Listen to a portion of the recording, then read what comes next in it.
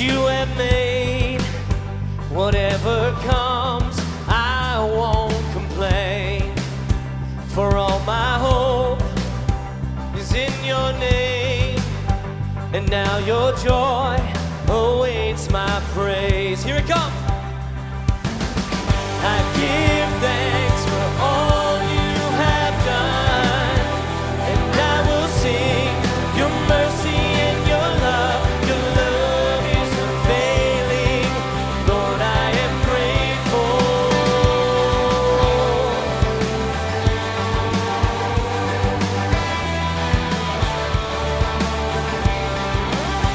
When I was down, you brought me out, set my feet on solid ground. Now here I stand, you are my God, your faithfulness, my solid rock. Come on, church. I give thanks for all you have done, and I will sing of your mercy and your love. Your love is unfailing. Lord, I am grateful. I give thanks for all you have done. I won't forget all the battles you have won. Your love is unfailing. Lord, I am grateful.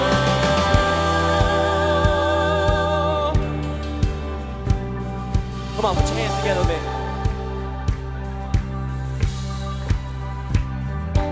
And as we lift our hands, the heavens open, heavens open. So let our lives declare the love our God has spoken over us. And as we lift our hands, the heavens open, heavens open. So let our lives declare the love our God has spoken over us. We give you thanks. I give thanks for all you have done, and I will sing of your mercy and your love. Your love is unfailing. Lord, I am grateful. I give thanks for all you have done, and I won't forget all the battles you have won. Your love is unfailing. Lord, I am grateful. We are grateful.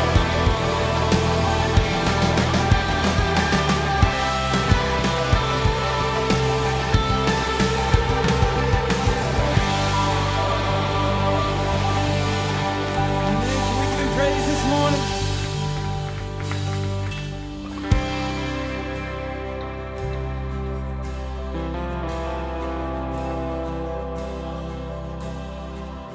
Who might that the highest king would welcome me?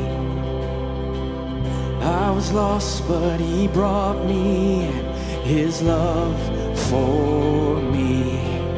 Oh, his love for me. Who the Son sets free, oh, is free indeed. I'm a child of God, yes I am. Free at last he has ransomed me, his grace runs deep. While I was a slave to sin, Jesus died for me. Declare it. Jesus died for me. Who the Son sets free, oh, is free indeed. I'm a child of God, yes I am. In my Father's house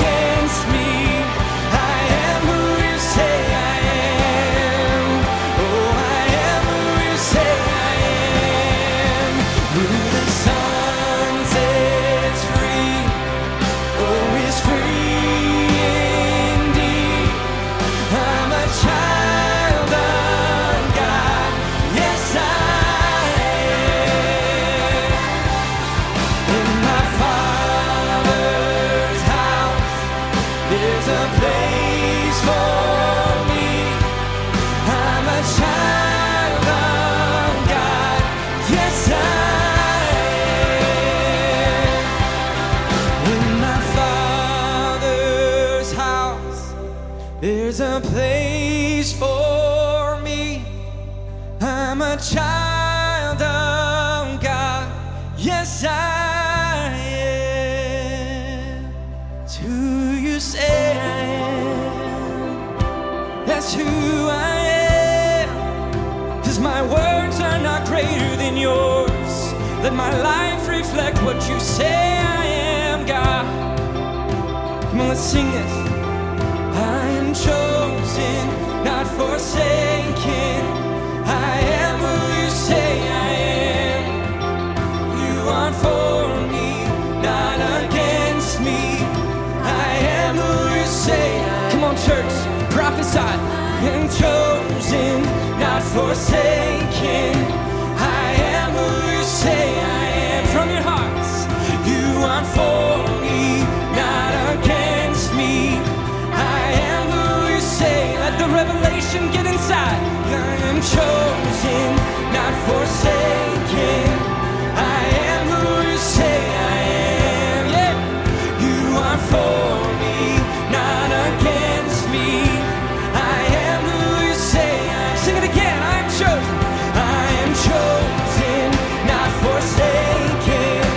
I am who you say I am. You are for me, not against me. I am who you say I am. Oh, I am who you say I am. Yes, I am who you say I am. Come on. Who the Son sets free, oh, is free indeed. I'm a child of God. Yes, I am. In my Father's house, there's a place for me. I'm a child of God. Yes, I am.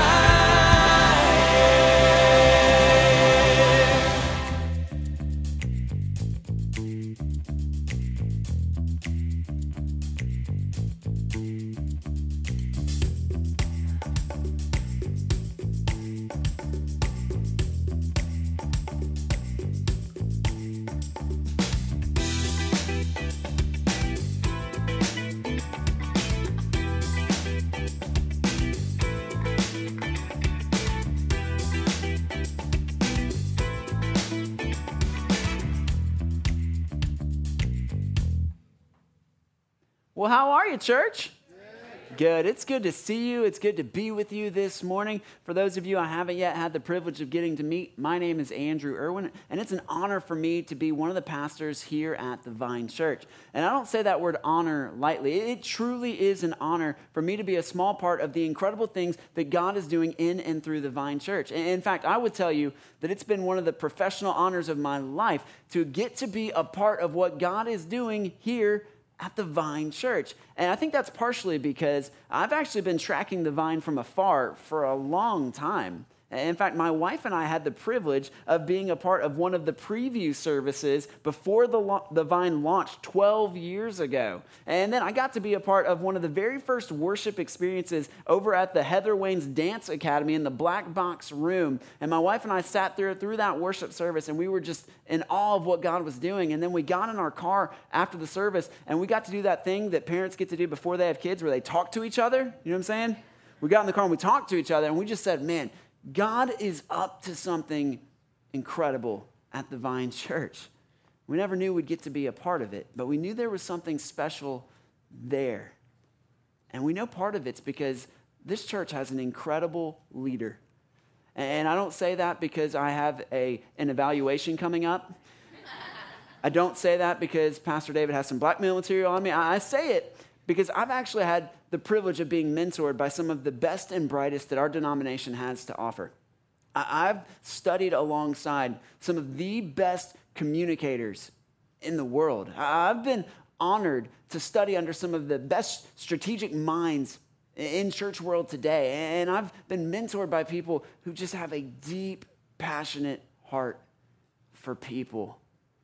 And what we say all the time around here is, well, more is caught than taught, and I caught a lot. It was those mentors who helped mold and shape me into who I am today. And as I think about all of the different mentors I've had, Pastor David's at the top of the list for me. Not because he's an incredible communicator, although he is, and not because he's an extraordinarily gifted strategic thinker and a visionary leader, although those are all true of him. The reason he's at the top of the list for me is because in every season and every stage of life for him, he's had one aim, and that was to follow Jesus as closely as he possibly can and to bring everybody else along on that journey of following Jesus.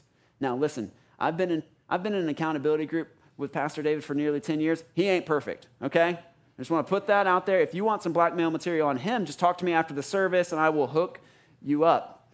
But what I will say for Pastor David is that in an era where it seems to be a cultural norm for everybody to make much of themselves, even at the expense of others, and in an era where it seems to be normal and natural for you to collect as many followers as you possibly can, Pastor David has remained steadfast in his desire to point people not to himself, but to point people to Jesus. And that's an incredible blessing. In fact, I'm convinced that we, in our day and age today, we need more people with that same heartbeat, where it's not about making much of us, it's about making much of Jesus. And I think in our culture today, where ultimately what people are looking for is fame for themselves, we need people who want to make Jesus famous. And I think students, ultimately you guys have probably the more pressure on you in regards to this than any other generation to come before you. You're digital natives. You've always had social media. And what social media does is it gives you stats on your popularity. You actually know at any given moment how popular you are based on how many followers you have, how many likes you get, how many retweets you get. And I wish I could say that this was an issue that stopped when you were a student, but adults know that's not true. This idea of making much of us carries on into adulthood, and we look at other people and we ask the question, why is it that they have a bigger house than I do? Why is it that they drive a nicer car than me? How is it that they have a better title or are higher up on the org chart than I am? And all of those questions are about making us famous, not making Jesus famous. But I think that the group of people that probably has this worse than anybody else are parents. Listen, when my 3-year-old is having a complete meltdown in the grocery store, you know what I don't need from any of you? For you to come up to me and say, oh man, that looks like you're really struggling. I wouldn't know, my child's a self-soother. I don't want to hear about your self-soothing child. When my child's in a puddle on the floor. And listen, if you're around a parent whose child didn't make the grade, didn't make the team, or didn't even make the bus, what they don't need to hear from you is how you can't relate to their problems because your child is a popular prodigy. It's not helpful, and it's making much of you at the expense of them. And I feel like our culture has become rampant with this idea. And I think that there's a way for us to begin fighting back against this, to break this down a little bit. And I think it's found in this idea of mentoring, which we're going to see in our scripture passage for today. So if you brought your Bible or have a Bible app handy, I'm going to invite you to turn with me to 2 Timothy chapter 3. We're going to be looking at verses 10 through 17. And if you brought your paper Bible and you're trying to find it, 2 Timothy is located right after 1 Timothy. Just want to put that out there for you. If you hit Titus, you've gone too far, all right? And as you're finding 2 Timothy, I just want to give you a little context. We say this is a book of the Bible.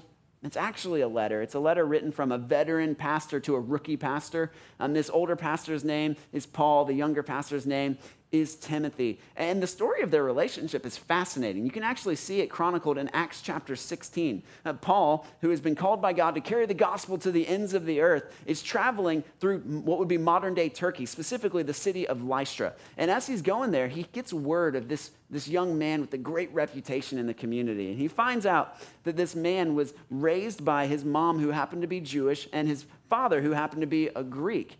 And Paul gets the opportunity to interact with Timothy, and apparently they hit it off because there was a tremendous amount of trust that was established quickly in their relationship. And we know that because Paul immediately invites Timothy on his missionary travels with him. Not like the next journey, like this journey. Like, leave everything behind and join me on the trip right now. Now, and that would have taken a lot of trust for Paul to make that kind of offer to anyone. I mean, he's doing the Lord's work. He's bringing the kingdom here. And he invites Timothy to be a part of it. But as much trust as Paul had to have to extend that offer, it would have taken way more trust, in my mind, for Timothy to accept it. Think about it.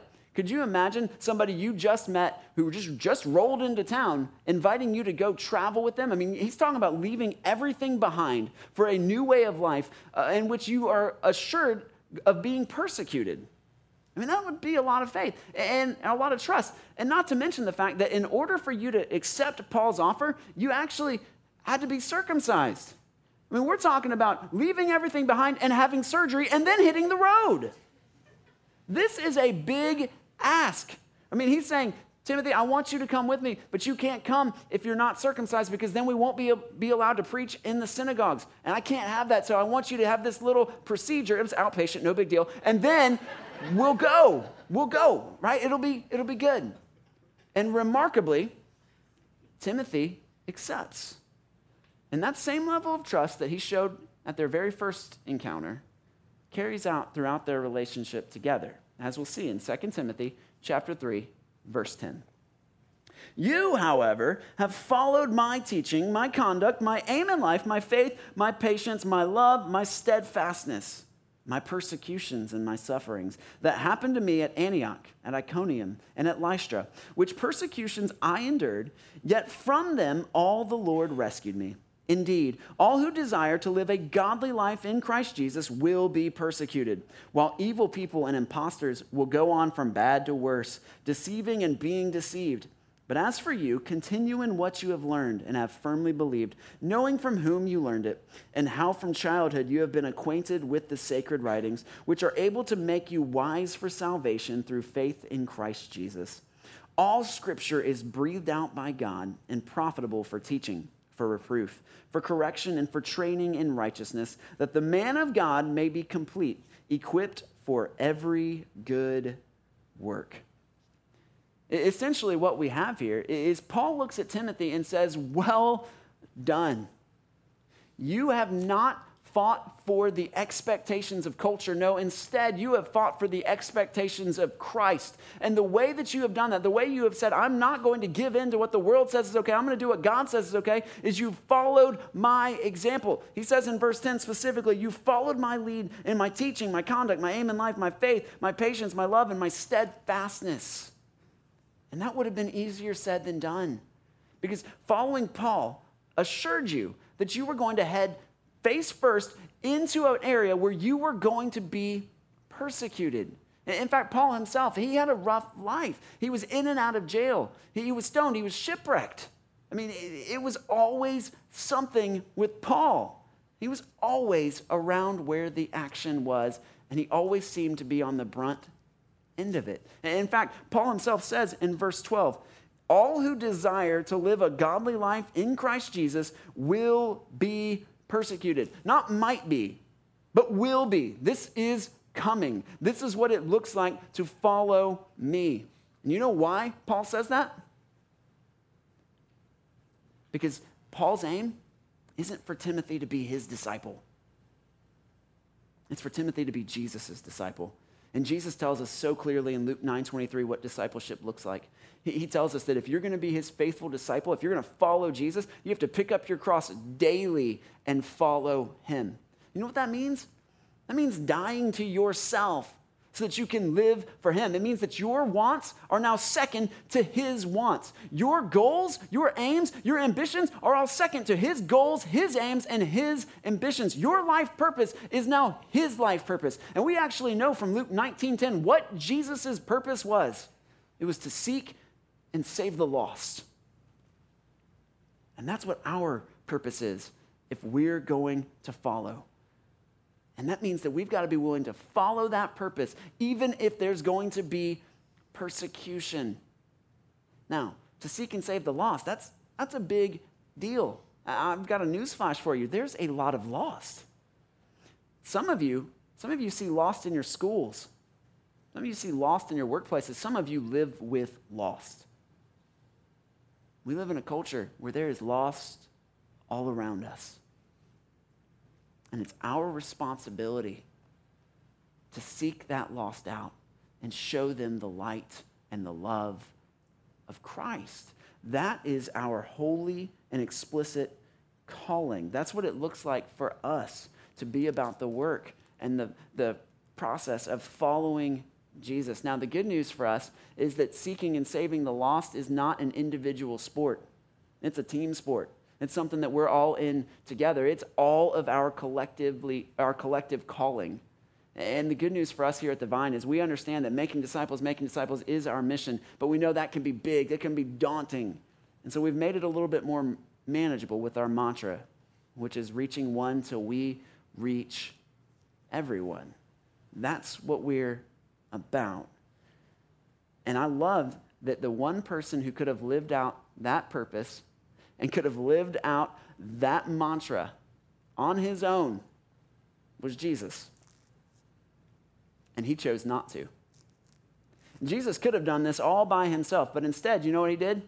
He decided he was going to pull together 12 teenage bros so that he could invest in them, so that they could understand his purpose, his mission, and his plan for the world. If you've ever wondered why it is that Jesus seems so patient throughout the Gospels, it's because he hung out with teenage boys, and that's the only way you survive is being patient, right? If you're not patient, you don't make it with teenage dudes. But Jesus oozes this patience because he oozes passion for those men.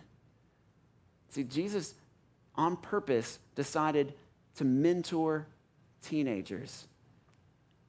In fact, I believe that when Paul mentored Timothy, he was really just taking a page from Jesus' book.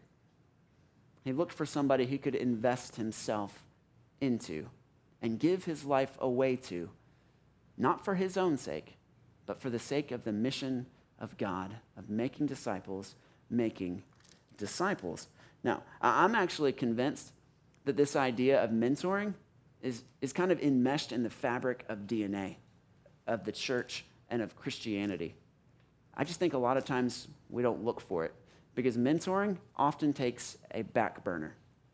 For instance, my guess is most of you here are probably not all that familiar with a man by the name of Benjamin Elijah Mays.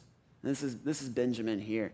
He passed away a few years ago, but he lived a remarkable life. He was known both in the academic world and the church world. He was an incredible teacher and preacher. He was an author and a speaker. He was an activist. But I think that his most influential role that he ever played was that of mentor. You see, while he was working on campus one day, he was introduced to a young man, and those two had kindred spirits. And Dr. Mays decided to invest in that young man. And they started meeting together on a consistent basis. And Dr. Mays shared his heart and the truth that he had within him, that all people were created in the image and likeness of God, and that meant that all people were worthy of dignity. And that message, it resonated deeply with that student who he began mentoring. And that student would go on to echo that message all around the world. That student's name was Dr. Martin Luther King Jr. And you know what Dr. King wrote about Dr. Mays? He said that Dr. Mays was my spiritual mentor and an intellectual father to me. But you know what I would say Dr. Mays was to Dr. King? I'd say he was simply being a Paul. Because I'm convinced that regardless of the season or stage of life that you find yourself in today, that we all need a Paul. We all need a Paul. Someone who will not just say to us what it is we're called to do, but actually show us what it is we're called to do. I remember when I first started going to church, I started going to church as a high schooler, which I don't recommend, okay? I don't recommend it because you get there and everything's weird, okay? My very first Sunday, they were celebrating communion, and the pastor got up there and talked to me about how he wanted me to eat some dude's body and drink some other dude's blood. It was a mess for me theologically that took years to sort out. I'm not sure I've still got my mind totally around it quite yet. But I remember when I was first starting out, I went to a Bible study, and the youth pastor there said, hey, we're going to be studying 1 Thessalonians. I thought he meant first theologians, like the very first theologians, and I was all prepared for that, and that's not what it was at all. And then he said, we're going to move on to Galatians, which I thought was Genesis, and I was all prepped for that. I'd studied Genesis. It was a mess for me. And I remember one day I had to actually go to the youth pastor and just sit down with him and say, listen, I don't know how to tell people about Jesus. I feel called to tell them. I want to tell them. I don't know how to tell people about Jesus. And in that conversation, my youth pastor moved from being youth pastor to being Paul. He became my very first Paul. Because he didn't just simply tell me how to share the gospel. He showed me how to share the gospel. We began meeting together on a consistent basis. We did our best mentoring work in the place where all great mentoring happens, Waffle House. And we would go there, and over hash browns that were scattered, smothered, and chunked, because that's how God likes them, we would sit and we would converse together about what it looked like to share the gospel. And then he would actually model it for me. Because if you're looking for people to practice sharing the gospel on, go to Waffle House. I'm telling you, you will find somebody there who could use a good word from the good book. But what I learned from that relationship was that a Paul in somebody's life has the potential to change everything. Because it was under my first Paul's leadership that I committed my life to Christ. And I was baptized. And I felt my call into ministry. I wouldn't be here today if it wasn't for my very first Paul taking an interest in me, not just telling me what to do and letting me go flounder on my own, but taking the time to invest in me and show me what it looked like to practically follow Jesus. And I am convinced that we need more Pauls in the world today, because I'm convinced that each and every one of us, regardless of our season of life, could use a Paul. Some of you might be going, well, okay, I'm intrigued. What would it look like for me to have a Paul in my life? How do I go about having a Paul? It's really simple. I've got a 2-step equation for you. First, you identify someone who you would love to learn from, who's a little bit further in life than you are. You just find someone who's a little bit further along who you would love to learn from. And by the way, that's solid advice, not just for the realm of faith. That's solid advice for pretty much anything. Like if you want to get fit, look at me, don't talk to me, right? I mean, this is not what you're looking for. Talk to somebody who is fit, who's further ahead of you, and they can show you what it looks like to live a fit lifestyle. If you want to get better financially, find somebody who's a little bit further ahead of you and ask them what it looks like to get better financially. The same is true of faith. If you want to grow in your faith, look for somebody just a little bit ahead and ask them to show you what it looks like to get a little further ahead. See, once you've identified that person, then you just invite them. You invite them to invest in your life. Invite them to be there for you. And you can make this as formal or as casual as you want. It could be as formal as saying, hey, I'd love it for us just to read a book together and get together and talk about it on a consistent basis. Or it can be as simple as saying, hey, I just need somebody to grab coffee with every now and again. Would you be willing to just sit down and talk with me? So can I bounce things off of you? Can I ask you questions? And when you identify and invite the right person into your life, it unlocks so much potential and power from within you. It calls out something from you. That's why I'm convinced that we all need to have a Paul. But we don't stop there. Not only are we all called to have a Paul, we're all called to be a Paul. And this is typically the part of the message where I get people who give me the pastoral stiff arm. And you don't do it by putting your arm out. You do it by doing this. Right? You stop looking at me because you're like, he's preaching at somebody else, not me. Right? Listen,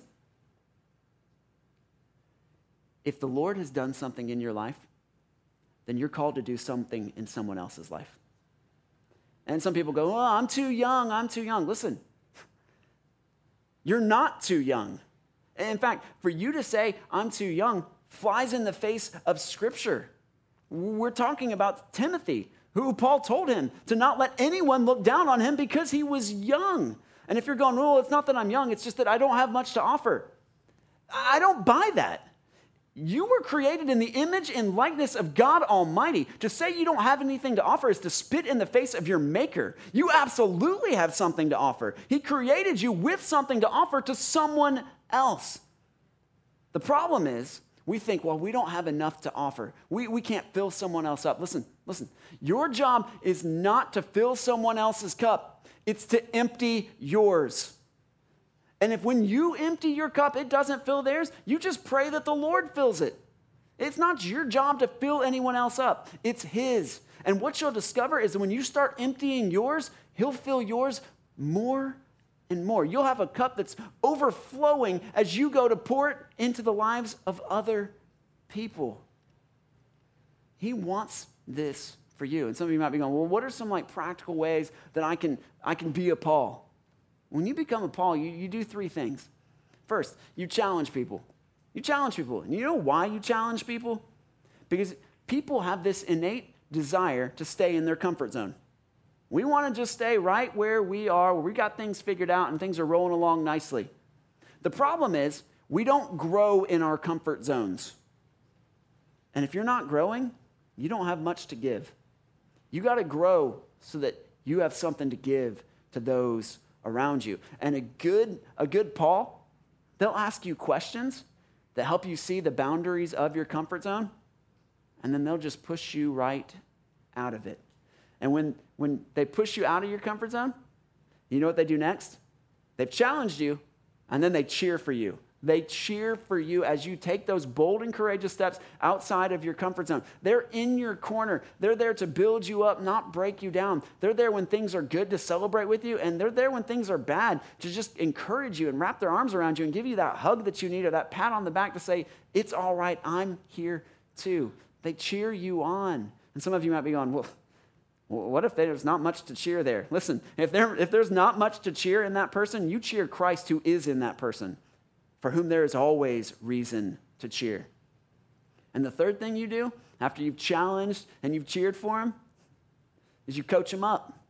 You coach him up. You give him the practicals of how you got to where you are, because the reason you're in that relationship is you're further along than they are. So you just give them the practicals of how you got there. Well, what are those principles that you put in place? What are those things that you do again and again to help you advance in your faith journey?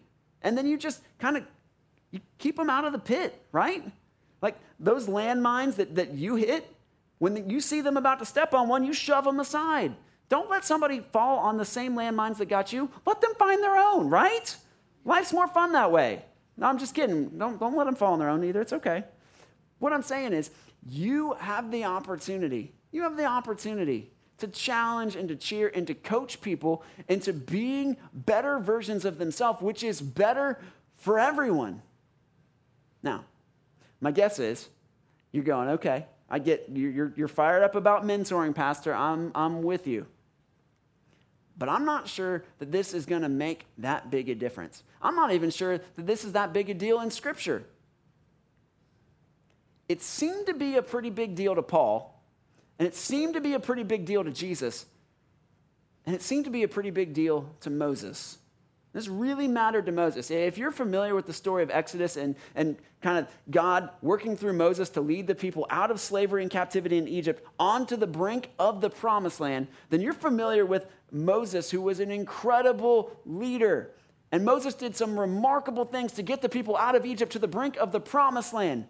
But if you read through the pages of Scripture, and this is such a good story, you should read it. These are the stories you should be telling your kids because they're remarkable. But those things that Moses did, you know what you'll see when you look at him a second time? He very seldom did them alone. There was almost always someone else around when he was making the hard decision or when he was doing the miraculous thing. And oftentimes, that person who was right there by his side was his assistant named Joshua. Which is why it's not that surprising that when Moses died just outside the promised land, that his succession from Moses to Joshua went so smoothly. And that Joshua was able to take the mantle of leadership and lead the people into the promised land. But here's where things get interesting. This idea of mentoring really mattered to Moses, but it didn't seem to matter that much to Joshua. You know what the Joshua problem is? The Joshua problem is that Joshua didn't have a Joshua. Moses poured into Joshua. Joshua didn't pour into anyone. And so we had a smooth succession from Moses to Joshua. You know what the succession from Joshua afterwards looked like? It's the book of Judges, which could probably be best summed up with this phrase: and there was no leader in the land, and everyone did what was right in their own sight.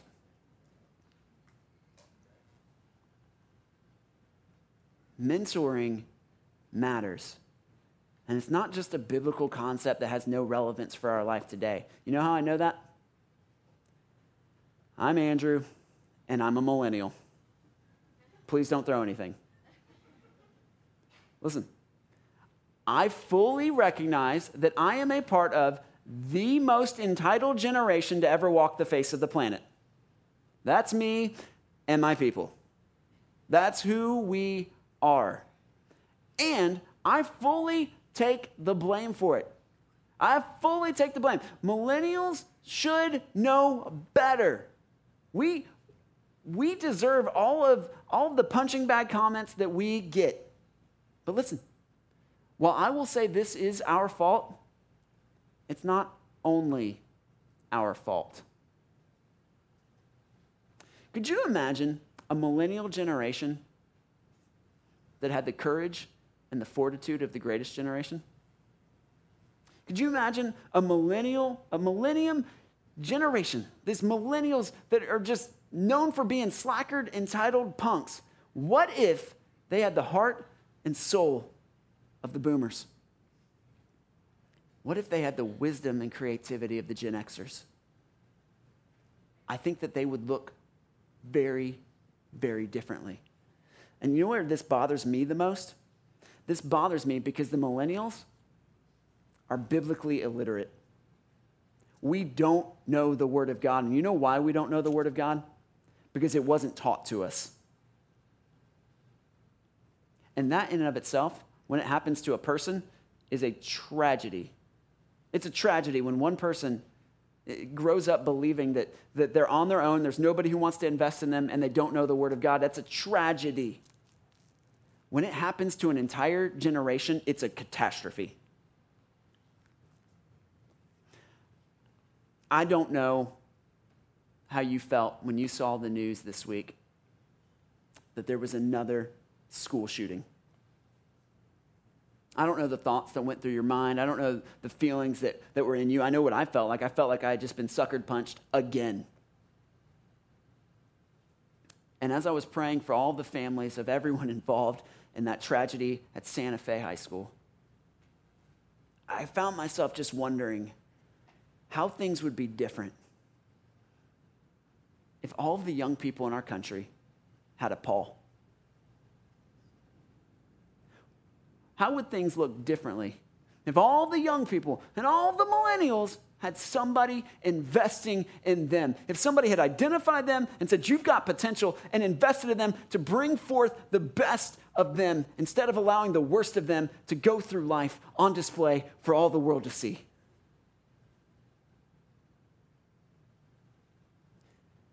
It breaks my heart to think that there's a generation of people who don't know how valuable they are because nobody's ever taken the time to tell them. Who don't know how incredible they are because nobody has ever cultivated the best of them before. And who don't know that they're not alone because nobody's ever stood by them before. Listen. We've had 22 school shootings in 2018, to the point where it's become white noise. This is a culture that is not of the kingdom. A kingdom culture is filled with one generation passing on their wisdom to the next generation. And that means that we as the church, as the body of Christ, have a responsibility to recognize that we are not only, it's not a suggestion, we are called to be Pauls to the next generation. And we're not going to know how to be a Paul if we don't have a Paul. And so your assignment, your homework, your challenge this week is simple. It's to ask yourself this question: who is my Paul? Who is my Paul? And when you ask yourself that question, if nobody instantly comes to your mind, it probably means you don't have somebody investing in you. And that needs to change now. And you know how you do that? You identify somebody who's further ahead, and you invite them to invest in you. And if you're going, oh, no, I've got it, Paul. Well, the next question is, are you being a Paul? Are you being a Paul?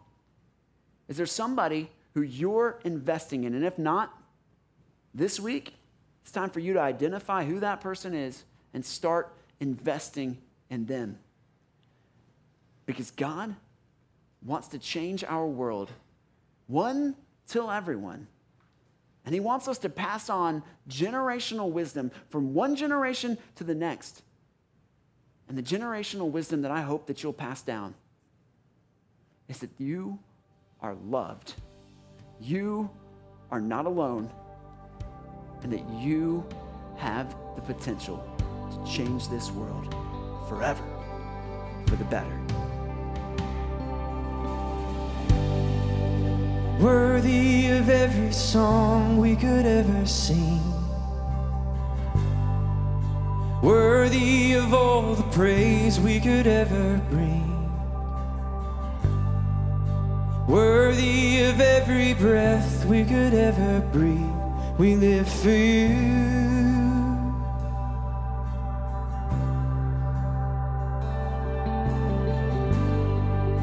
Jesus, the name above every other name. Jesus, the only one who could ever save. Worthy of every breath we could ever breathe. We live for you. Oh, we live for you. Let's lift our voice. Holy, there is no one like you. There is none beside you. Open up my eyes in wonder. Show me who you are and fill me with your heart and lead me in your love to those around me.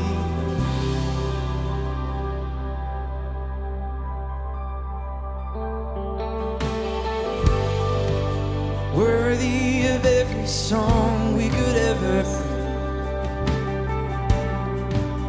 worthy of all the praise we could ever bring, worthy of every breath we could ever breathe. We live for you. Oh, Jesus. Jesus, the name above every other name. Jesus, the only one who could ever save.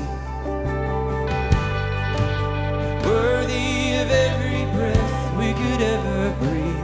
We live for you. Oh, we live for you. We lift our voice. Holy, there is no one like you. There is none beside you. Open up my eyes in wonder.